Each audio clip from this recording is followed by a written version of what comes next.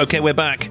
We're back. Happy New Year, everyone. I know it's a bit late, but this is the first show of 2021, so it does feel appropriate. And having said that, although it would be appropriate to wish everyone a Happy New Year, I never dreamt it would sound so bitterly ironic and arguably sarcastic as well. Because let's face it, it is not a Happy New Year, really, is it? It's a new year. For sure, but we're back in lockdown. And you know what, ironically, I've got a show called Lockdown Lemonade, and, season 1 was, a huge success and loads of fun, and I loved it, and then season 2 felt like a little gift, didn't it? Because, the lockdown was over. I thought, what are we going to be doing? Oh, no. And then it's like, whoa, yay, there's another lockdown, but it's only a short one, so it wasn't too bad. And it was like, oh. And then, now we're back into lockdown again. We're not just back into lockdown now. We're back into lockdown after what was the worst Christmas ever. It should have been a great Christmas. Because the government said you absolutely definitely weren't going to be seeing your in-laws. So, yeah. Guilt-free. You could spend the whole thing drunk in your underwear and, that would be perfectly fine, and Granny wouldn't see you sleeping on the sofa in a puddle of your own wee. But instead, everyone, got infected by a mutant strain of the COVID-19 virus. And the new mutant strain has got all sorts of new unexpected symptoms, like nosebleeds and diarrhea and, all sorts of things just to make it better than before. And, wow. And then when all that was over, we thought, okay, well, it can't get any worse, can it? And then it's like, wham! Here's 2021, and here's a new slice of lockdown. So sorry about that, everybody. It's a bit crap, isn't it? But have you noticed that the lockdowns and the coronavirus sort of restrictions bear a strange similarity to the Jaws franchise of movies? Because let's face it, the first Jaws, which wasn't called Jaws 1, just for the millennials listening, it was just called Jaws. The original Jaws was like the first lockdown, wasn't it? Insofar as it was scary and unexpected, and we didn't know what was coming, and we'd never really seen anything like it before, and there was a lot of nasty surprises. But at the same time, what came out of it was a kind of uplifting story about how, very different people can come together within the community and work together to, achieve a positive outcome that benefits everyone, I guess, in a way. And, it's a story of people coming together and, it's a human triumph in the face of adversity, and that felt, really positive. Lockdown 2, similarly, was kind of like Jaws 2. We knew what to expect. It was very similar in many respects to the first one. You were still surrounded by all the same people, a few new faces possibly on the screen, but pretty much, it was much of a muchness, except, we all decided we were going to pack it with more of the sort of, the good bits of the first one. So, like Jaws 2, more action, more sort of, big planned set pieces and stunts. And, but oddly, though, because we'd all been there before, by the time we got to the end of it, it was, it was all right. It wasn't, it didn't have the sort of the human high points, drama of the first one, but it was okay. And then, Lockdown 3 came along, and that's basically like Jaws 3, isn't it? I mean, there just wasn't enough material left to justify another one. And, when you heard it was coming, you didn't even get slightly excited. And then about 10 minutes into it, you turned to the person next to you and said, you know what, this is shit, I want to go to the pub. Hi, you're listening to Lockdown Lemonade with me, Andrew Keith Walker. Now, for years, I lived like a weird, creepy loner in the woods, like something out of a horror film, because I'm a writer and that's what we do. But when the lockdown came, first time round, I started connecting with people again, and actually, I suddenly had a much better social life than before. So it got me thinking, maybe everyone else has got something unexpected that's positive out of the lockdown. So I've been asking people to share their stories of the things that have made the lockdown bearable, and maybe even the things that they've discovered that they're going to keep when it all stops. Because they say when life gives you lemons, make lemonade. So when life gives you lockdown, make lockdown lemonade.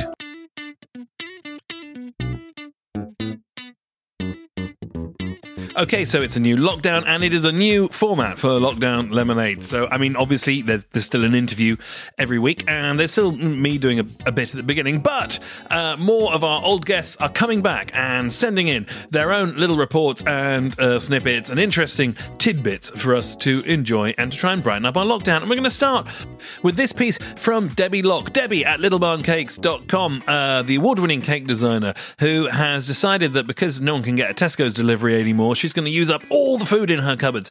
And where better place to start than her grandmother's cookbooks from the 1940s? Yeah, I found the Economical Cookery book from 1940. I found something in here that I thought you'd love. Get your pens and paper ready.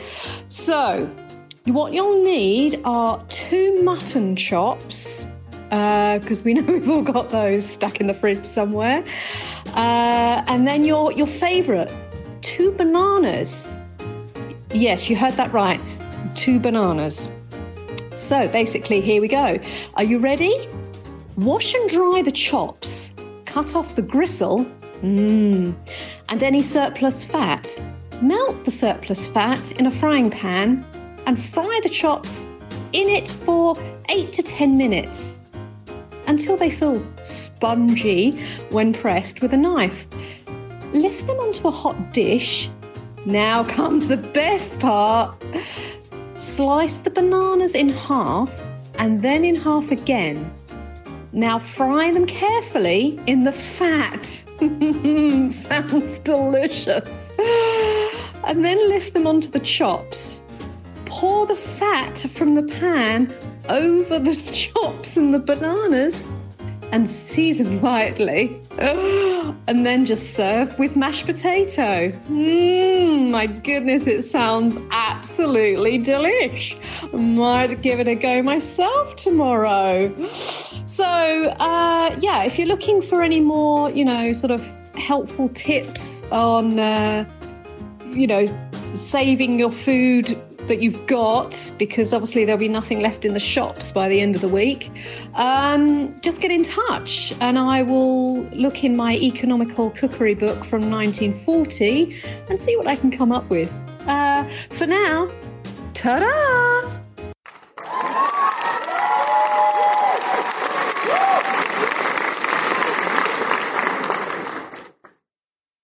Of course, you're probably also thinking, you're locked up. You're probably thinking, do you want a good book to read? Do you want some good book recommendations? Well, fortunately, Jill Harrison, who's an avid reader, a very, very old friend of mine from school, and also runs a book club in Northampton, has sent us this week's recommendation. I am recovering from COVID and it's been pretty awful for our family, but I have to say the books and that my listening to audio books has really got me through. And one of the things I listen to, which comes under the category of feel-good fiction, is The Authenticity Project by Claire Pooley, and that's what I'm going to review for you today. So it's definitely a feel-good fiction, and the book itself is about set in Fulham in a cafe owned by a lady called Monica, who is our main character. And she runs this cafe for her local community. And a book appears, which has been left by a member of the community. And it's like an honesty book. And somebody has written in it what they wouldn't perhaps normally tell anybody, not necessarily secrets, but it's a little bit about themselves. And basically it's left in the cafe and people are encouraged to write in it and be honest, and kind of let down their front, if you like. So it's the story about the people who write in the book and the stories that they write and what happens with those people as the book is shared in the community. And I really quite liked this premise. I thought it was a clever idea, and I like the idea of authenticity. And I thought, this has got some potential. It's the other thing about this book is it's multi-generational. So although Monica is a sort of a mid-30s lady, the other character, who plays a very big part in this book, is an eccentric artist called Julian, who's actually in his late 70s, 80s. He's a fashionista and a bit of a Jack the Lad, but he's a great addition to this story. There's a bit of everything in this book, and it works. And the story is well written, engaging, and I found I really did want to know what happened to the characters. I've decided I'm going to try and compare give you an idea of what the book would be if it were a cake or a biscuit. So my feeling is that this book, The Authenticity Project by Claire Pooley, if it was a biscuit, would be a Viennese whirl. It's rather light and slightly crumbly with a very sweet middle. So that is The Authenticity Project by Claire Pooley. I would give it 3.5 out of 5.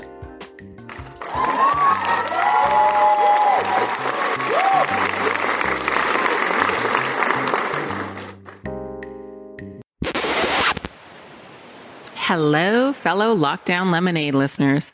I'm Lainey Bertino, Andrew's American BFF, and today we're going to make a classic American cocktail. In fact, it is my favorite cocktail called The Last Word, which I am drinking now. Cheers. And is featured in my 2020 cocktail cookbook. Bartender, I'm gonna need something stiffer. The Last Word is actually a Prohibition-era cocktail, so I cannot take credit for creating it, merely for drinking it, and lots of it. For you listeners in the UK who may not be familiar with the Prohibition, it was a dark time in the United States from 1920 to 1933. A full 13 years when alcohol was prohibited from being sold or transported. Let the horror of that sink in. However, Prohibition did give rise to great things like cocktails and expanded women's rights. Of course, suffrage and war contributed to women's rights as well, but the connection to alcohol consumption is equally as strong and infinitely more interesting. You see, prior to Prohibition, public drinking was the domain of the patriarch. It was considered immoral and often illegal in the United States for a woman to drink in public. A woman in a saloon was assumed a prostitute. But with Prohibition, public drinking became unilaterally illegal, and so women were as welcome in speakeasies as men, giving rise to female rebelliousness during the Roaring Twenties. Bobbed hair, red lips, shortened skirts. Oh my. But I digress. We are here for cocktails after all. So, gather your ingredients and let's get shaken. The Last Word is made of equal parts gin, a London dry gin works well here, green chartreuse, maraschino liqueur, and freshly squeezed lime juice. I cannot stress enough that this cocktail needs to be equal parts. Do not cheat on the chartreuse because it costs your firstborn child. It is worth your firstborn child, and it is essential that all parts are equal for the balance of the drink. Combine all ingredients in a shaker with ice, strain into a lovely coupe glass, garnish with a cocktail cherry, and enjoy. I hope you have enjoyed your mini Lockdown Lemonade American cocktail history. Salud.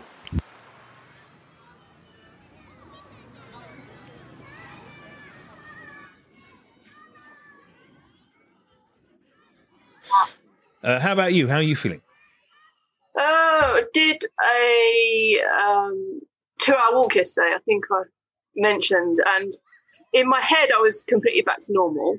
To be fair, I haven't been doing the walks with the kids because I just haven't felt like it. So I haven't really tested myself. And I got carried away and it was a lovely walk, but I got about an hour and a half and I had to nip in the butcher's and buy a sausage roll, which ironically happened about 3 minutes after I told the kids I'm going to become vegetarian because it's really bad to eat animals. So, but I got a bit lightheaded and like a bit weird again. And I was like, oh God, I feel a bit strange. I can't get back to the car and just have a sausage roll.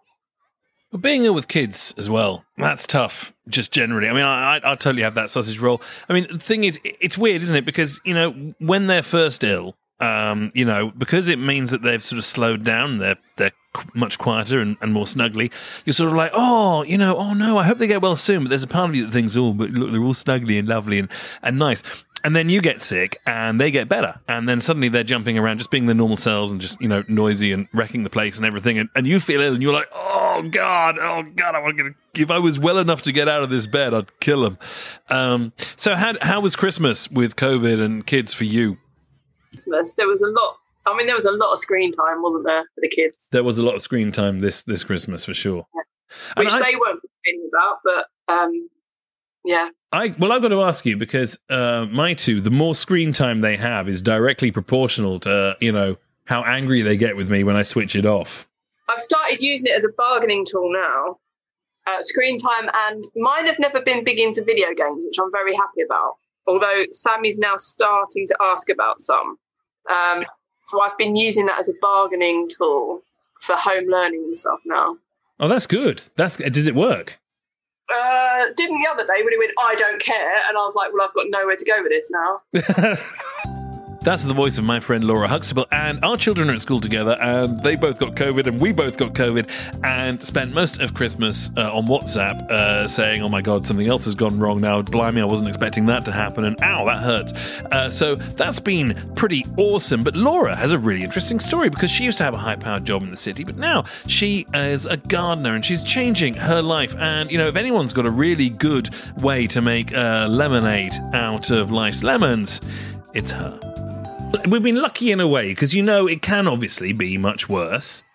And although it wasn't great, we survived it okay. But it's been good for that sort of, misery loves company Dunkirk spirit, hasn't it? It's been good. It's been a good in a way for, reaching out to your network, your community of other, similarly sort of like Typhoid Mary sick people. And feeling like, okay, good, there's someone else out there who feels as shit as me. It's amazingly British that you don't mind feeling shit as long as someone else is feeling worse, right? That's... As long as you can talk about it for 90% of the time that you're actually awake. Yeah, it's true. No, we've spent a lot of... We've clocked up some WhatsApp miles. Yeah. Saying, oh, God, I just got up for 5 minutes and now I've got back into bed. There was... I had a few days like that. So... but the thing is, of course, how was Christmas for you? Because Christmas with COVID is a particularly special time. How was it? Because the thing is, the kids bounce back pretty quick. Yeah, like 24 hours. Yeah. And they're not even that ill when they're ill with it, are they? They're not really. They're not ill enough. I don't think they really, they're not sympathetic enough on the other side. They did not suffer enough for what they wreaked on the house. Yeah, for sure. Sure. So what about, had you overbought? We had overbought because we actually thought people would be coming for Christmas, then it will cancel at the last minute. So, yeah. Are you still eating turkey? We got a small turkey. So we got through it quite quick. I made lots of soups and curries and stuff, which didn't last in my stomach for long, but never mind. I did get to taste them at least. And we froze the 4 River beef, which cost about £4,000, and had that on New Year, so that wasn't too bad. And I've made lots of, as you know, lots of fur, Vietnamese fur with the bones, and stuff like that. So I haven't used it all, but not necessarily on the day we were meant to. So what do you do? How are you feeling now? How are you making the best of the lockdown now? Because we're homeschooling again now, aren't we? We're homeschooling. I'm basically getting through by my. I'm largely fueled by my obsession with Vietnamese fur. So basically, every day I'm boiling up bones and making a broth, and that is the excitement of my life at the moment. But to me, that is amazingly exciting. But on a serious note, homeschooling, it's better this time, I'd say. The kids are that bit older; they've done it before. And they kind of know the drill. We still have good days and bad days, but I'd say it was better than it was before. Yeah, I think it is. I think it is better than it was before, but it's still quite a challenge. Not killing them. I'm trying to be positive. Yeah, it's pretty horrific a lot of the time. Let's not lie. It is. Now, the thing is, of course, now you are quite an inspiration, really, on the whole sort of, lockdown lemonade front, because you changed your life. You had a city-slicking, high-powered business life, and then you've turned it all around to become a horticulturalist, a veg grower, in fact. You have your own veg box business. Yeah. So last year was my year. It was supposed to be the year that I do something for me. I saved up, gave up my career, and I got really lucky to get a placement with a scheme called the RAG scheme, WRAG, where they retrain people on the job for a year and you get paid, which is amazing. So you get one-to-one time for head gardener. So I started that off September last year, and it was all going swimmingly until March when COVID happened and I couldn't go back. So that's all on hold. I was also learning. I was doing some home learning for RHS qualifications, and when homeschooling happened again, that went on hold and it hasn't resumed again. So what I'm actually trying to do now is enjoy.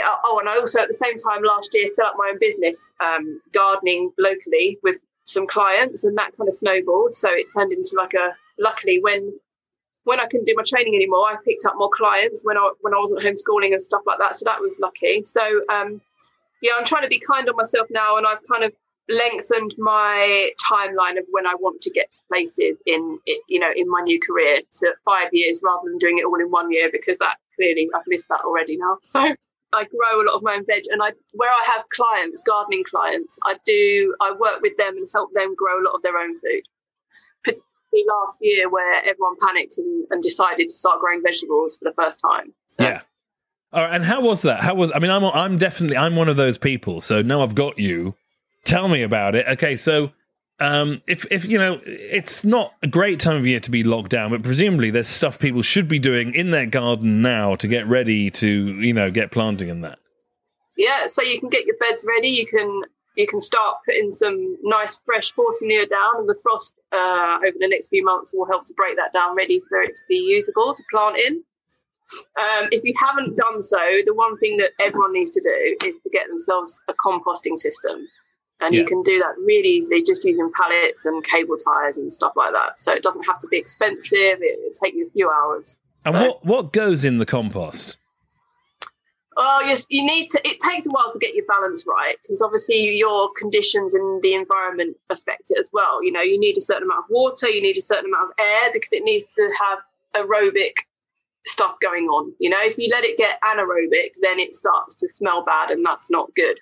So that's why turning is important as well. And you need to get a balance between what they call green and brown. So lots of different people say different things. Like the RHS say something like 2-to-1 in favour of green to brown. But then other people like Charles Dowding, who, if you're into this sort of thing, he's the guru. He sometimes, I think, if I remember rightly, goes for like a 50-50 mix. And it basically means green is like your fresh stuff. So your peelings and you prune some stuff that's got like green, fleshy, soft leaves, and your brown is like your cardboard, paper, bit like small sticks that are dried out, that kind of thing. Cardboard? Really? Yeah. So if you get it's really important. If you get big boxes, big deliveries, you can use it to cover your compost, which helps keep the heat in, but it lets the water through. So it's really good stuff.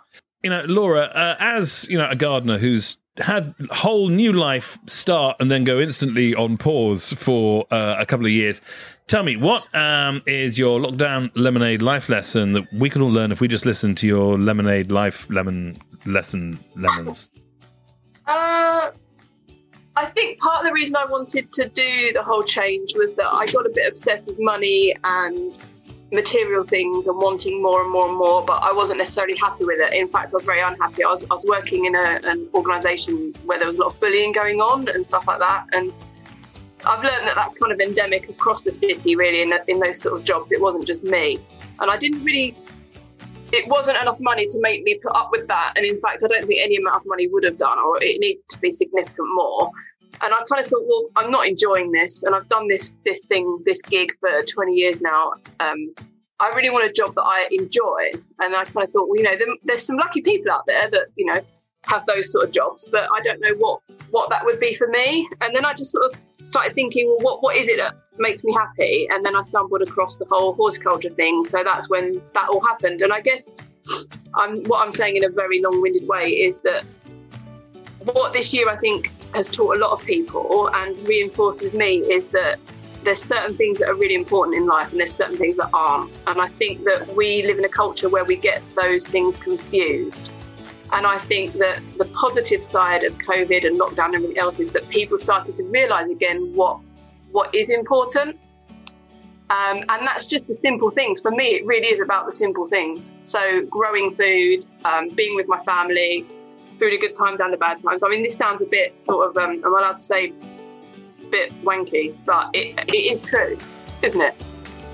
And as I left Laura, I thought to myself, no, actually that doesn't sound wanky. If there's anything that's come out of this lockdown, it's the fact that stuff is just stuff. But, people and each other, that's really what makes life special. And, if you can't be with other people, of course, you can always listen to them on the internet or on your mobile phone via Apple's podcasting platform. Yes, go and listen to my podcast, please. Just listen to my podcast. Oh God, you know what? I desperately, it's been so long. It's been such a rubbish Christmas. I'm hating the lockdown. Please just like my show. Please like my show. Like my show. Give it 5 stars. Get any star. I'll take anything. I'll take anything at all. Oh God, I meant to say as well. Sorry, I've got to go because we've got an exclusive new track coming out from Surreal 80 called Ginger, and it's here first on the podcast. Please just listen to my show. Sorry, I love you. Bye bye. Sorry, bye bye. I love you. Bye bye. Bye bye.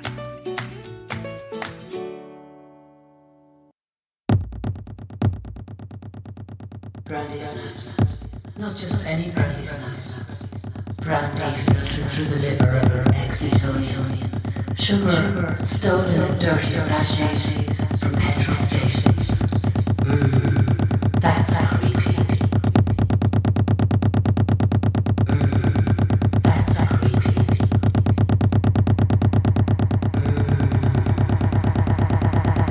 That's creepy.